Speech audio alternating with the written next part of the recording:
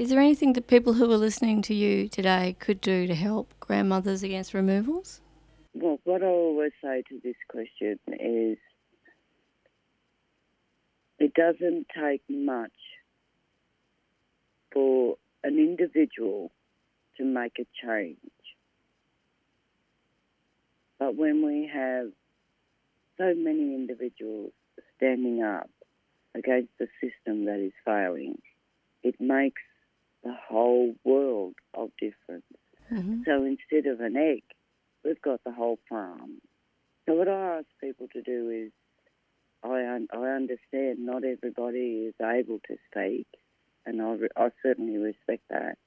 But just to have a presence gives them a voice to stand up against a system that can't work. It can't work. And together, we can all change and force the government to sit to the table. And I always tell people that are listening to hold your babies close. Tell them as many times and show them how much you love them. Because none of us know when that cuddle is going to be your last cuddle. And you too will suffer the way we do. I don't discriminate against race with Grandmothers Against Removals. Yes, I am Aboriginal. And yes, my main priority is my culture and my children. But I've helped many families that are not Aboriginal to do as much as I possibly can to help them understand the system and how it's working and how they can work toward getting their babies back. And I have liaised on behalf of them. Mm. Because at the end of it all, a child is a child and they are our future. We will one day be their ancestors, regardless of race. So we have to preserve what we pass down to them so that they pass down what they have learned to their children and grandchildren. Because the Dreamtime is a wonderful place.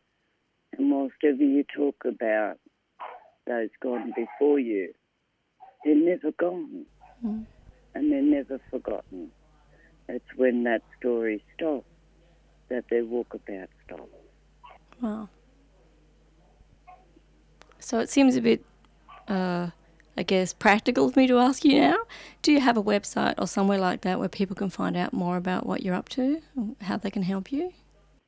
We do.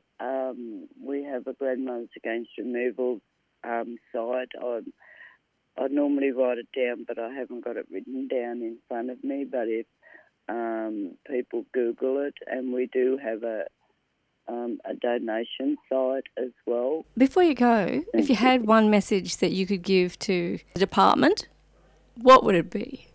That's a bit of a hot topic, but I will try and tone it down for you. Just stop stolen generation. These are children. We would never consider walking into someone else's home and removing their children because we know the trauma that comes with that.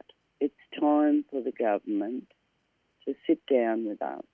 The government constantly asks, so what is the answer? My response to that is we are. If they treat us with respect, we treat them with respect. And together we can build a new system. But we just need a chance.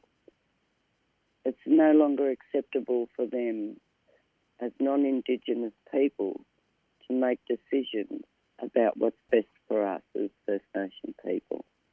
So actively listening and openly conversating is the key to building a better working relationship moving forward. And that's what needs to happen.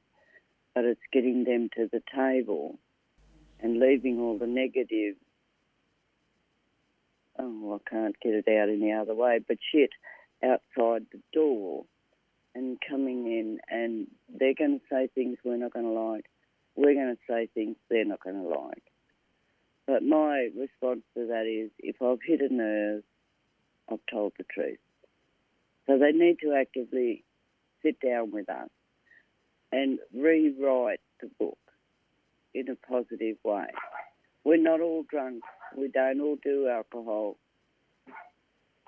We don't all beat our children, molest them. We don't all live in domestic violence. But together we can walk hand in hand if we have that open, transparent conversation. You are listening to the Only Human podcast. Only Human is a weekly program on social justice, disability rights, psychology, social research and mental wellness. You can listen in Brisbane on 4ZZZ 102.1 FM and Set Digital on DAB Plus radios. Love community media?